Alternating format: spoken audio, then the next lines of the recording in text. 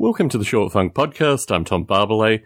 One of the advantages, well, I don't really honestly think there's any advantage associated with getting behind in these podcasts, and I really want to apologize to folks that I haven't put podcasts out as frequently as I would have hoped. Work has been absolutely insane. I've gotten through a good portion of that. I still have a portion to go, but I thought that I'd take this opportunity to record a series of short funks.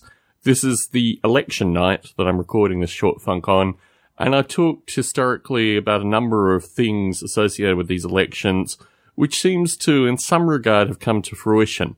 I didn't necessarily want to do anything predictive leading up to the election, but there were just too many indicators that this thing was going to be a second Brexit in terms of media and polls and this kind of stuff.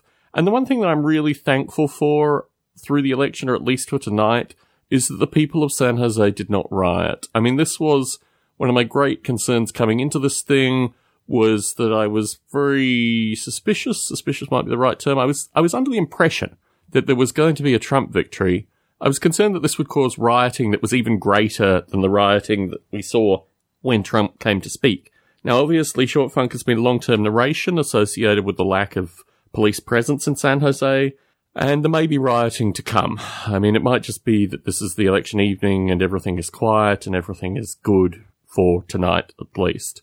My hope is that people will actually start to take stock associated with what has occurred here and reflect very heavily on the role that the media and exit polls played in this thing. And I'm not really holding my breath about that, because quite frankly, certainly the Brexit situation led to no meaningful analysis by the folks that back the EU.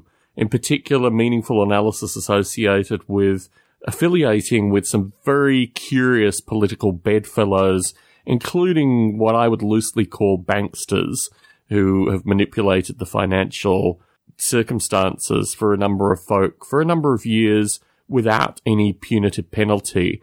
And what I think will happen in the US is obviously that these same individuals will start attacking the markets here. I mean, Hillary Clinton was the far-right candidate. She was the Wall Street candidate. When it looks like she was winning because the Wall Street folk decided to believe polls and the media, then the stock market increased.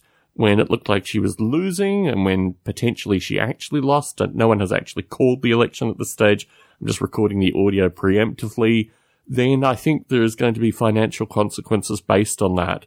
And if people don't realize that this means that there is in fact probably a third or a fourth idea here, that they should remove themselves from affiliating with something that is so toxic in terms of the far-right policies of Hillary Clinton and her cronies, I don't know what's going to happen. I mean, my perspective is that I always hope for enlightenment, but practically people tend to be stupid in this regard. Tom Barbalet in San Jose, signing out.